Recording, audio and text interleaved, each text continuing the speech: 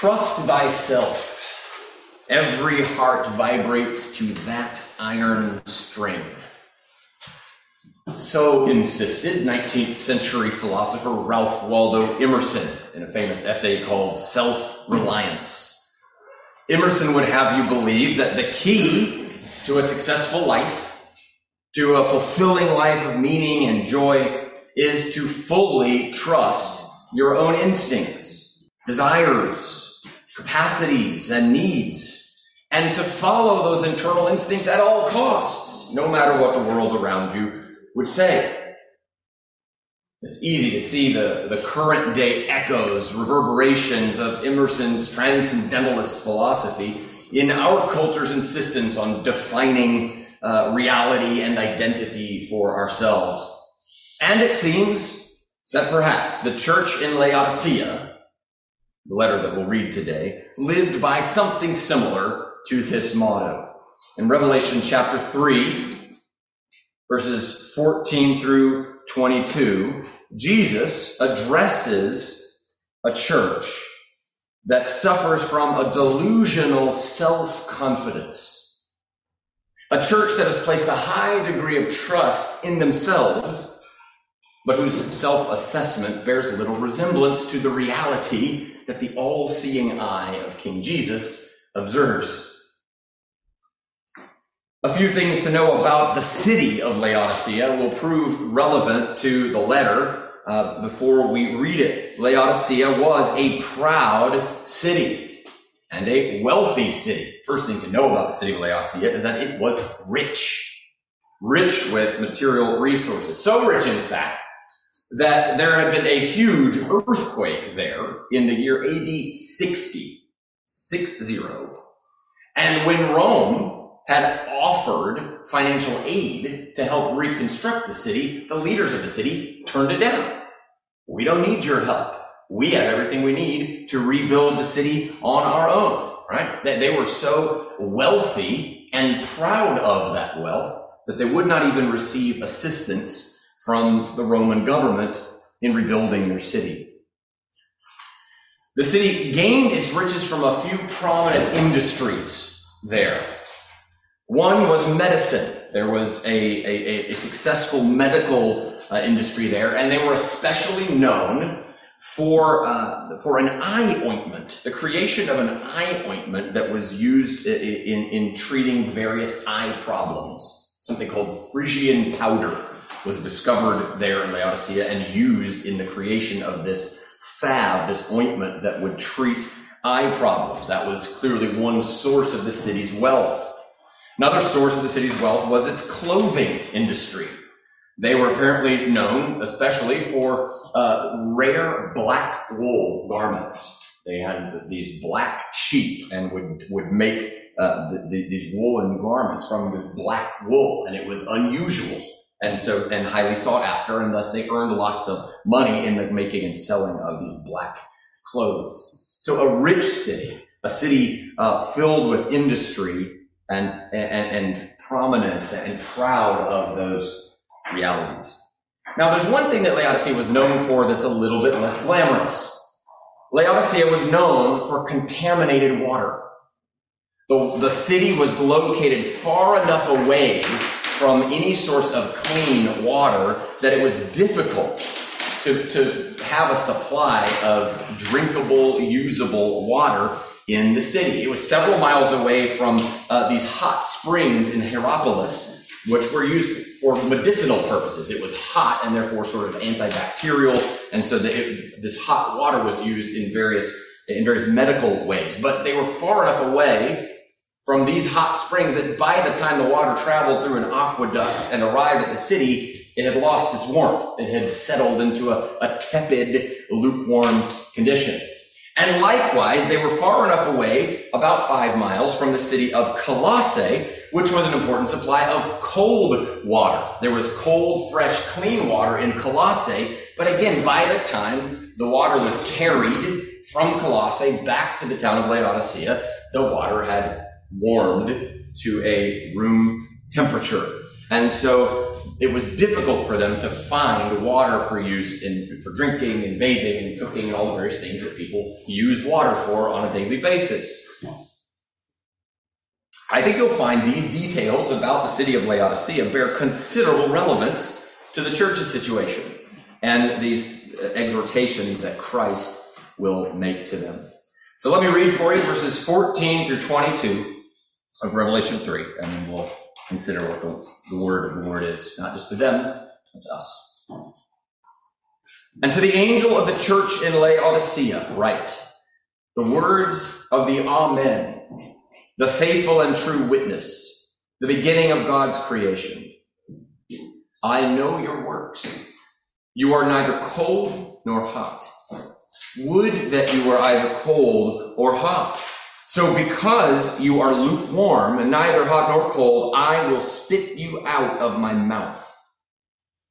For you say, I am rich, I have prospered, and I need nothing, not realizing that you are wretched, pitiable, poor, blind, and naked. I counsel you to buy from me gold refined by fire, so that you may be rich, and white garments, so that you may clothe yourself, and the shame of your nakedness may not be seen, and salve to anoint your eyes, so that you may see. Those whom I love, I reprove and discipline. So be zealous and repent. Behold, I stand at the door and knock. If anyone hears my voice and opens the door, I will come in to him and eat with him, and he with me. The one who conquers, I will grant him to sit with me on my throne, as I also conquered and sat down with my Father on his throne. He who has an ear, let him hear what the Spirit says to the churches. So Christ comes to this proud, self-sufficient church as the Amen, the faithful and true witness, the beginning of God's creation. To call himself the Amen is to call himself the true one. The word Amen has to do with truthfulness, with verity. We use it at the end of prayers because we're basically saying, Lord, make this true, right? Let this become reality. And so Amen is truth. So when he says, I am the Amen, the words of the Amen, he's pointing to his truthfulness. In fact, he said of himself in John 14:6, famously, I am the way, the truth, and the life. Jesus himself embodies truth. And so he comes to them as the true one with words of truth. He calls himself the faithful and true witness. That refers in the immediate context back to chapter 1, verse 5. As John opened this letter and granted grace, offered grace to his readers from God the Father and the Spirit and the Son, he said of Jesus Christ that he was the faithful witness. So in contrast to the languishing witness, the failed witness of this church, Christ is a true witness. Christ bears true and authentic witness to God and to his word and to his coming kingdom. The faithful and true witness. And again, as the beginning of creation, meaning he is the source of life and being. We certainly should not take from this phrase that he's the beginning of creation that he was somehow a created being, like Jesus was the first of the created beings. We know that's not the case. The rest of the Bible plainly emphasizes and teaches, and indeed Revelation teaches, that Jesus, as the Son of God, is eternal with God the Father. John 1:1, in the beginning was the Word was with God, the Word was God. Skipping down a few verses, the Word became flesh and dwelt among us. So the Word is clearly Jesus Christ. So we know that Jesus is before creation. Jesus is an eternal being. So to say that he's the beginning of creation is to say that he is the first fruits, if you will, the firstborn among his people. Colossians 1:15 says that he is the image of God and the firstborn of all creation. And we spoke recently from 1 Corinthians chapter 15 about how Christ's resurrection became the first fruits of our resurrection. That is, in Christ and his resurrection from the dead and his life, the rest of his people who are redeemed, and indeed the rest of creation as it becomes redeemed, finds its source in him. So he reminds them, I have the truth. I bear faithful witness to God and his word and his kingdom, and I am the very source of life. And those things are very important as he challenges the Laodicean church in several ways and offers them the only solution, namely himself. So we'll come down to that in a few minutes. So he comes to them as the Amen, the authentic witness, and the firstborn of creation, the beginning of creation. And he has for this church, and if we're listening in, for any church, challenges and comforts for a self-sufficient church. Christ's words to a self-sufficient church. Here's the first one. I am repulsed by your complacency. It's the first thing Jesus says to a self-sufficient church. I am repulsed by your complacency. It's sobering to consider the heart, the mind, the feeling of Christ to a church that is, as he says, lukewarm.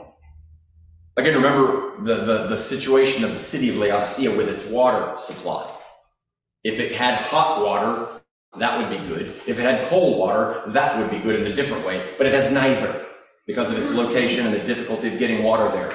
And so it's not as though hot is good and cold is bad. Sometimes we read these verses and we think hot must mean like sort of on fire for Jesus and cold must mean hostile toward Jesus. And I don't think that's what he means here. I think hot would be good and cold would be good, which is why he says, would that you were either hot or cold. Like either one of those is good.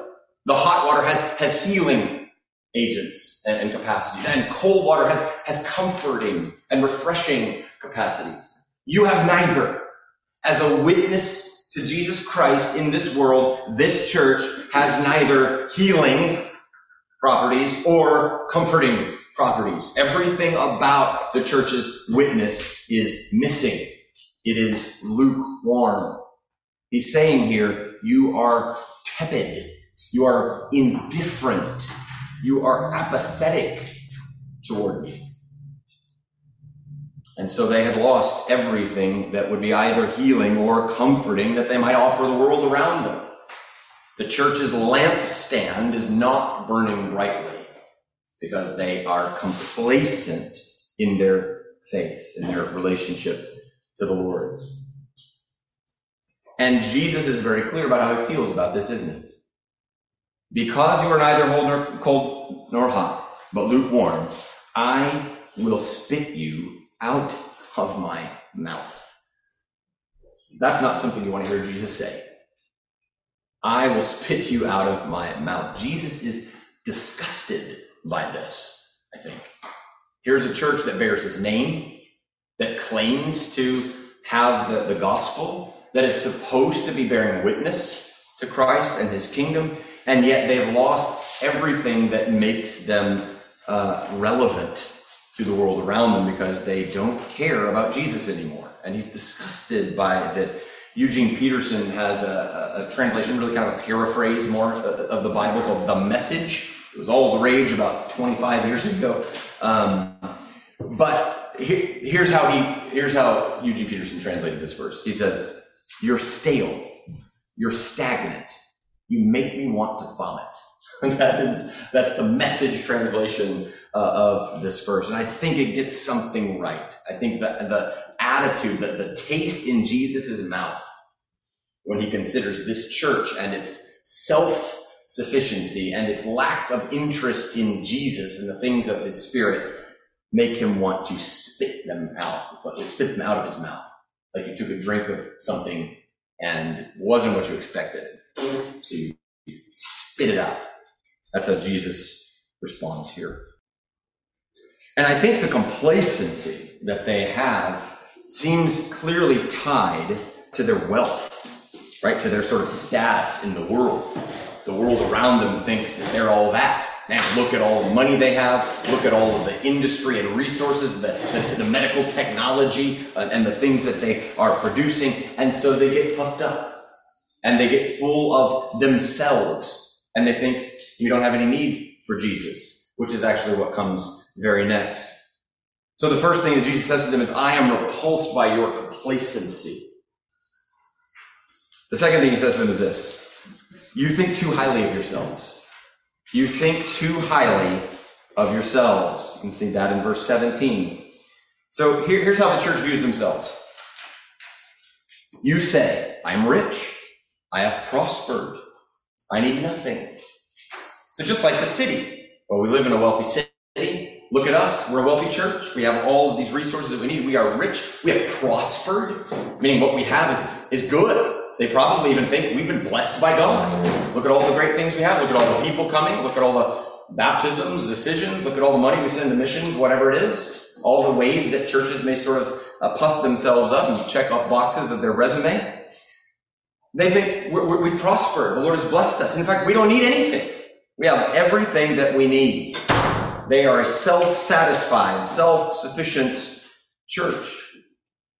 But that's not how Jesus views the church, is it?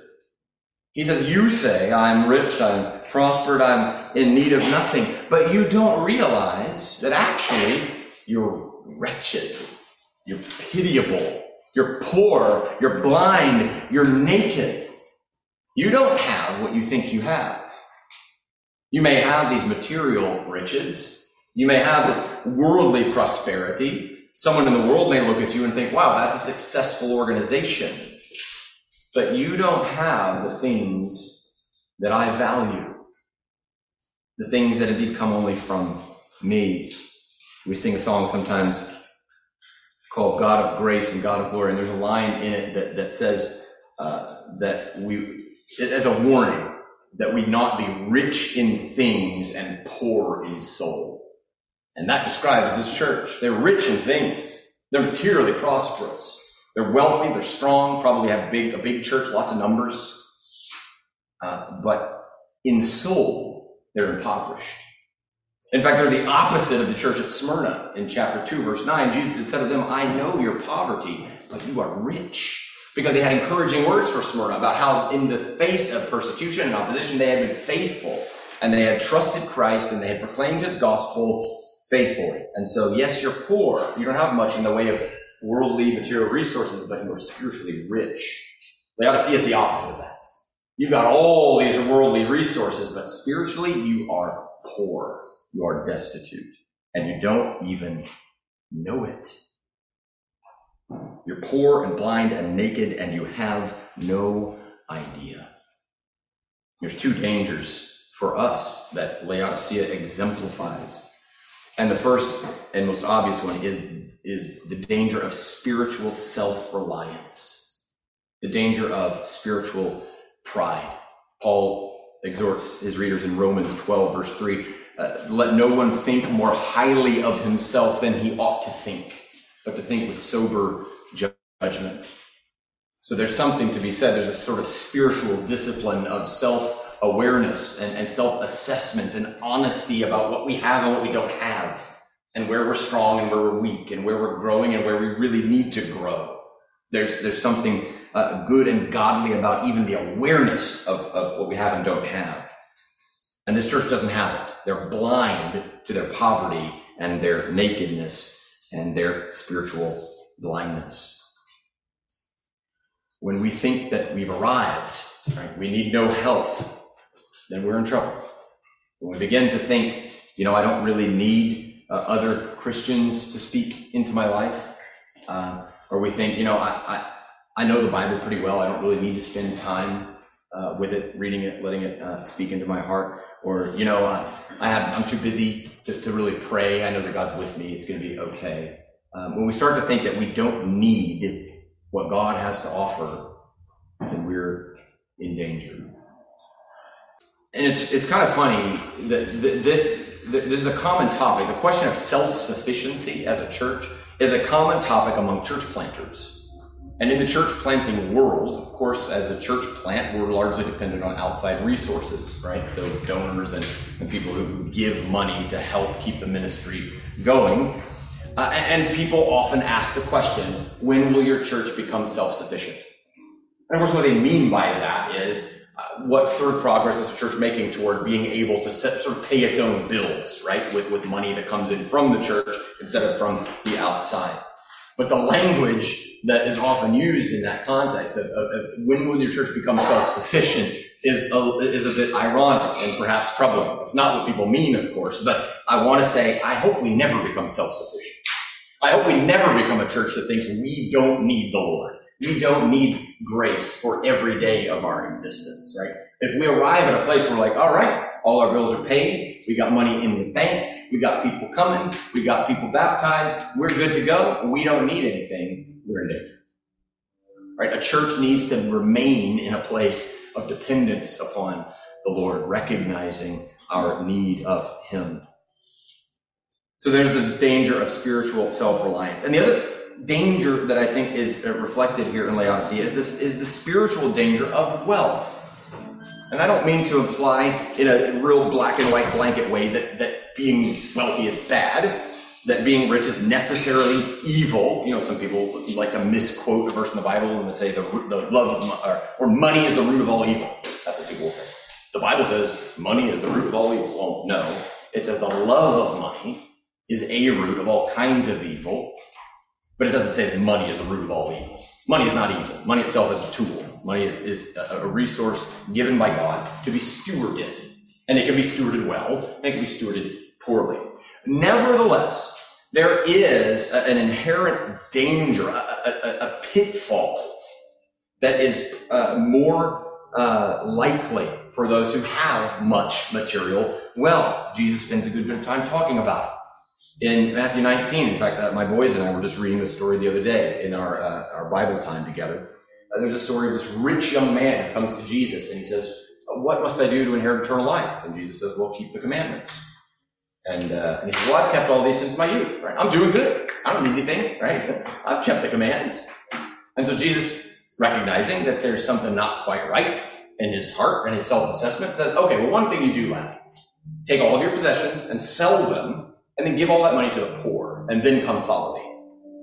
And he's not willing to do that. It says the young man went away sad because he had great possessions.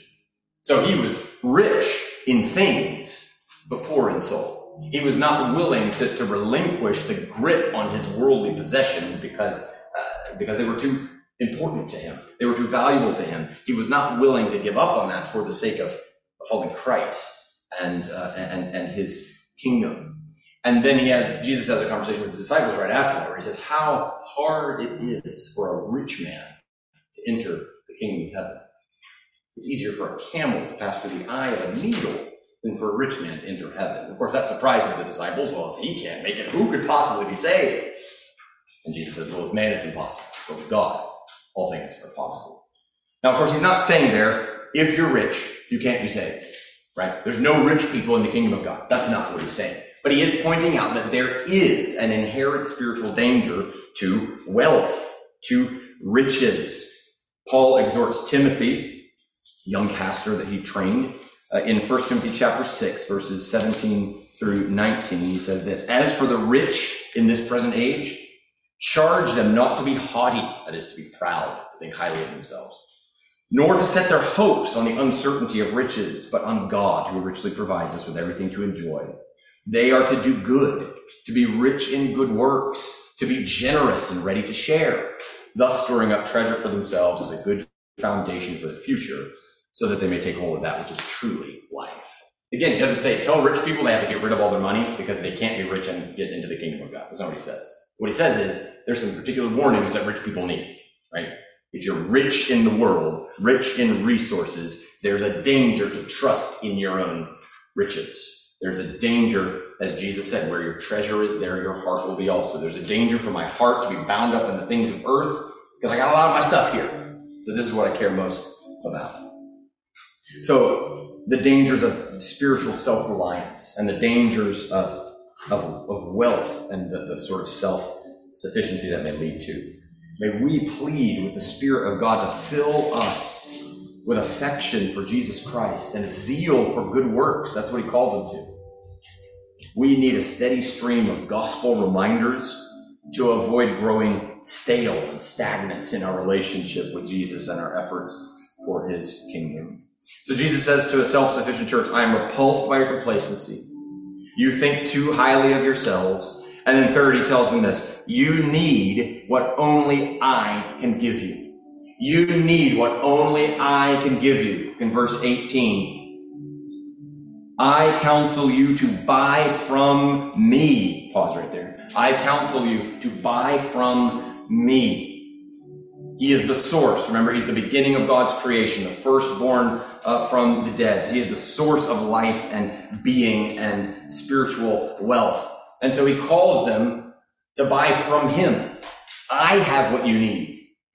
You think you've got all this stuff. You think you're good to go and you don't need any help. But what you really need comes only from me. And it's a bit ironic. It's an ironic use of the word buy, right? Buy from me. Because their material wealth will do them precisely zero good in terms of their spiritual health.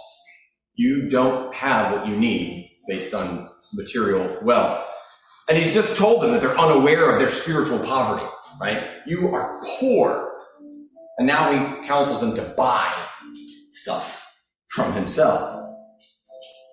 Buy spiritual goods from him. And this really is the beauty of the gospel, isn't it? It is the offer to receive spiritual goods, spiritual life, spiritual hope from him at no price. The bill is on him. We started our worship service today with a call to worship from Isaiah 55. Come, all who are thirsty, come and drink. Come buy wine and milk without money and without price. That's the gospel invitation. All of the costs of spiritual life and resurrection and participation in the kingdom of God were paid by Jesus in his sinless life, in his death on the cross, in his resurrection from the dead. All of it is on him. And so he says, I counsel you to come and buy from me. And he tells them to buy three things. Here are the spiritual resources that you need from Christ. Number one, gold refined by fire. I counsel you to buy from me gold refined by fire so that you may be rich. He's not speaking literally about gold. He's speaking of spiritual riches, right? Because they're already materially rich. But when he speaks of gold being refined by fire, he's speaking of purity. He's speaking of the purifying, cleansing power of Christ and the Spirit of God. You should come to me for cleansing. You should come to me for forgiveness and purifying. That you may have spiritual riches, right? That you may have fullness in Christ. That you may recognize your dependence on me, on the Lord Jesus. That's what he's saying here. I counsel you to buy gold refined by fire. That is to come to me for true spiritual riches, for purity, for cleansing. And then to buy white garments so that you may clothe yourself and the shame of your nakedness may not be seen. Now, this is interesting in light of the black wool garments that Laodicea was known for. So there's a contrast that the readers would have immediately understood.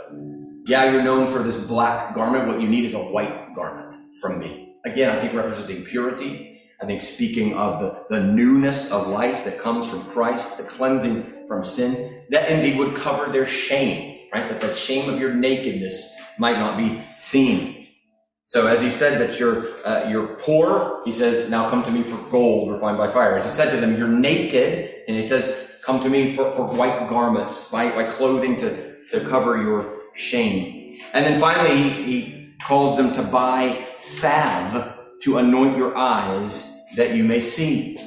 And again, thinking of the medical industry and the eye ointment that Laodicea was known for, he takes something that they know immediately, and in fact, a source of their pride, and says, you need spiritual eye ointment, right? You think you've got it all together, but you have no idea. You don't even know what you need. You think you have everything, but what you need is only from me. So come to me and buy spiritual ointment, eye ointment, to cure your spiritual blindness. So these things that he counsels them to buy are clearly related to exactly to what Jesus identified as their situation. You think you're rich and that you have prospered and you need nothing. In truth, you're poor and you're naked and you're blind.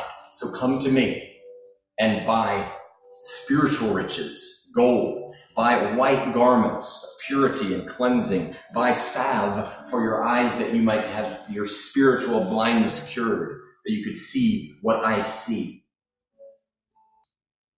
So church, be assured, all that you need, you have in Jesus Christ. Every spiritual resource is yours in Christ.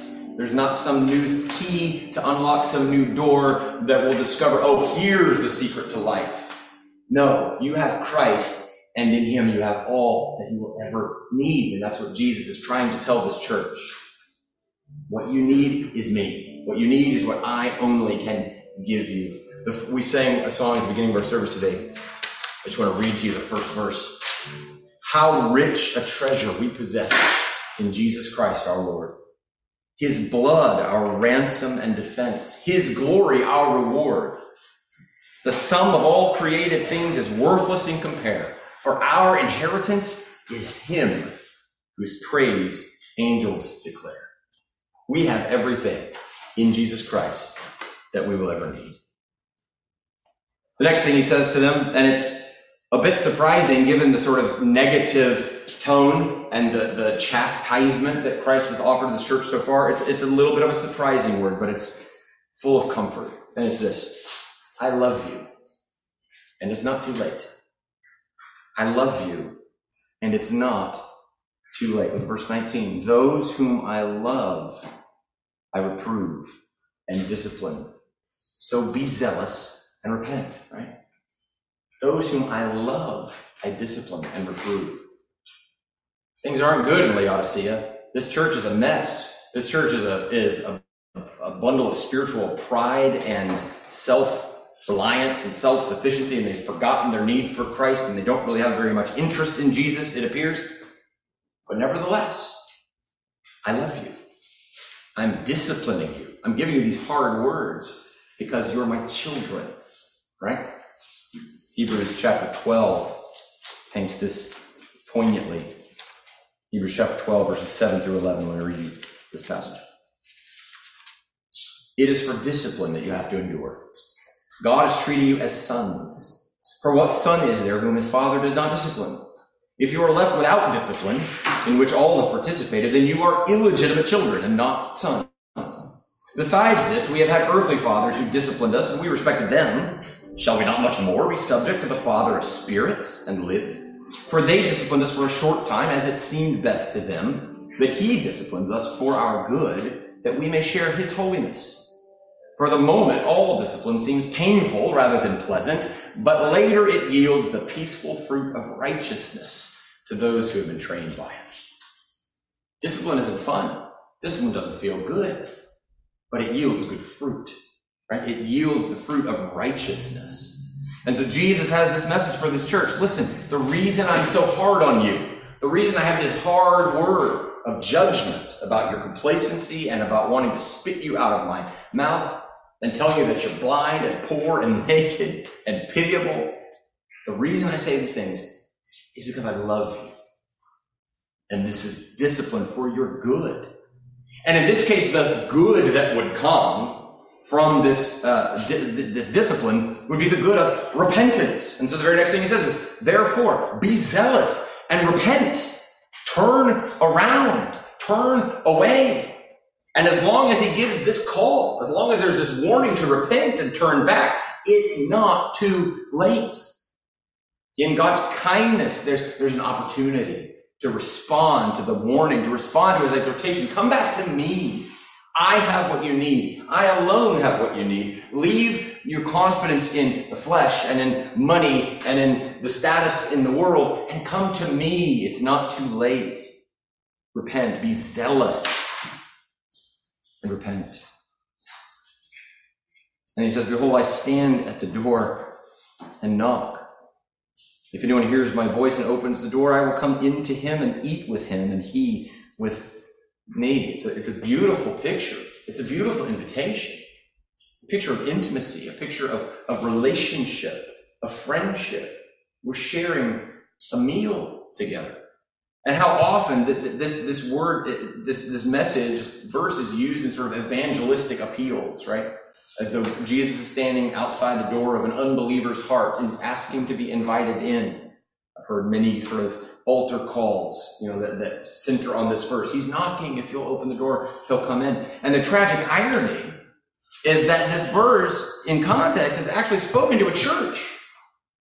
It's the words of Jesus to people who are supposed to be Christians. They profess themselves to be followers of Jesus, and it's as though they've shut him out. He's on the outside of this church. You guys bear my name. You say you're worshiping me, but here I am outside, knocking on the door. Will you guys let me back in? This church has nothing to do with me right now. It sounds like a warm invitation, and it is a warm invitation, but in the context, it's a word of indictment, of chastisement. You've left me out of your church. You're so self-sufficient, you don't think you need me. This church has become so self-reliant, so out of step with their identity and mission as a church. Jesus has been left outside, knocking at the door. Nevertheless, it's a beautiful invitation. If you'll respond, if you'll hear the words of the Lord by the Spirit and open the door, he'll come back, right? It's like he's telling this church, it's not too late. I'll come back to you. I'll fellowship with you. I'll restore what's been lost, but you have to respond. You have to invite the Lord back into your life as a church. Friends, heed the words of the Lord. If he is standing at the door of your heart trying to get your attention, whether as a believer who's veered off the course of Christ's purpose for your life, or as a non-believer, someone who's never trusted in Christ, it's not too late to respond when he's knocking. I love you, and it's not too late. And the last word that he has for the self-sufficient church is this: if you endure in faith, you will reign with me in the kingdom.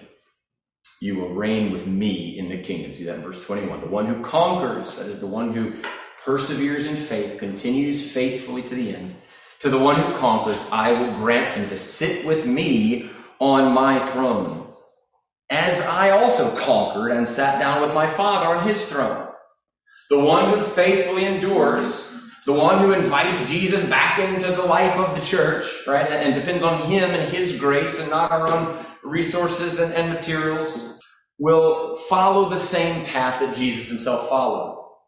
Jesus suffered. Jesus conquered. Jesus was exalted. That's the path that he follows in Philippians 2, very well-known passage. He was humbled to the point of death, and therefore God has exalted him, given the name above every name, right? And so now he's on the throne, sitting on the throne with his Father. And so Jesus says the same thing will be true of you. If you'll endure to the end, if you conquer, if you'll trust me, if you'll stay faithful to me, just as I conquered and sat down with my Father on his throne, so you will conquer and sit down with me on mine. We share with Jesus in the reign of his kingdom. In a spiritual sense, that's already the reality for Christians. Ephesians chapter 2 tells us that he has seated us with him in the heavenly places. We've been raised up and seated with him. So there is a sense in which, spiritually speaking, we are sharing in his reign, but there's a day coming. There's a kingdom coming when we will be with him and will share in the reign of the kingdom. It's similar to the promise he gave to the church at Thyatira in chapter 2, verse 26 and 27. He said there, the one who conquers and keeps my works until the end, to him I will give authority over the nations, even as I myself have received authority from my Father. The very same idea in Revelation 22:5, and the sort of final concluding vision of the eternal state. John envisions the saints of God reigning forever and ever. So there's an aspect of life in the kingdom that is the people of God judging the world, right? Jesus said that to his disciples in Luke chapter 22 as well, in a little bit more detail, as they were sort of arguing about who was going to be the greatest in the kingdom of God. And sometimes you wonder, why doesn't Jesus go, you knuckleheads? Like, I'm not even going to dignify that with a response. But nevertheless, in his mercy and in his kindness, here is what he says as they're arguing about who's going to be the greatest. He gives them a statement about those who are the greatest being those who are servants, right? The least will be the greatest, etc. And then he says this, you are those who have stayed with me in my trials, and I assign to you, as my Father assigned to me, a kingdom, that you may eat and drink at my table in my kingdom and sit on thrones judging the 12 tribes of Israel. In other words, so the people of God will be judges in the kingdom of God. That's what Jesus said to his disciples. So it's mysterious. We don't know exactly what that looks like or what that means in every respect, but it's a consistent message of Jesus. It's a consistent promise of the gospel. For the one who trusts in Christ and is faithful to the end, we will share in the rule of the eternal kingdom along with the Lord Jesus, which is just amazingly generous. Jesus earned that, right? Jesus, by his very nature, has what it takes to be king and ruler, and he earned, in a sense, that position of exaltation through his life and death and resurrection. God bestowed on him the name above every name. And yet he decides to share that with us, to share the spoils, as it were, with his people. So these are hard words for a self-sufficient church, a church that feels like it no longer needs Jesus. We have everything that we need. I'm repulsed by your complacency. You think too highly of yourselves. You need what only I can give you. I love you, and it's not too late. And if you endure in faith, you will reign with me in the kingdom. And this message, like the 6 that came before it, was intended not just for the church in Laodicea, but for all the churches of Jesus in that generation. And not just for that generation, but for all Christ's people throughout the ages. And if we're listening to the voice of the Spirit calling to us through these 7 messages in Revelation 2 and 3, we will hear Christ our King comforting, correcting, and exhorting us. Don't forget to keep the love of God and the love of neighbor at the heart of the church's life and ministry. Our doctrinal purity must be grounded in love.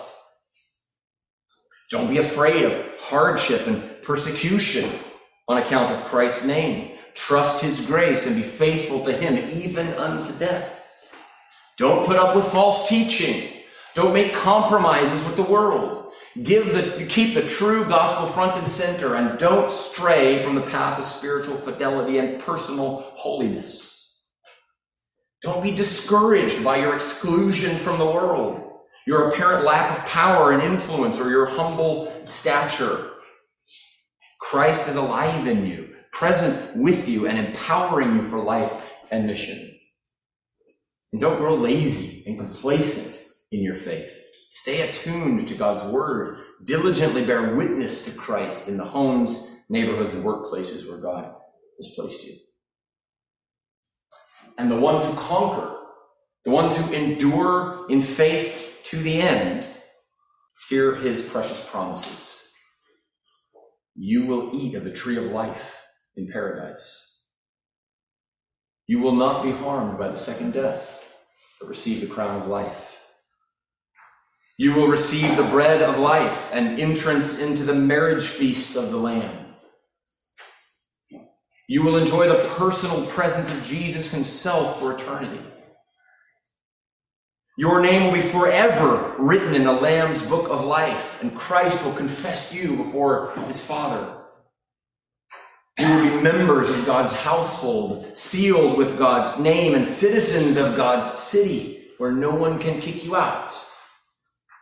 And you will sit with Jesus on his throne in the eternal kingdom. He who has an ear, let him hear what the Spirit says to the churches. That's pretty good.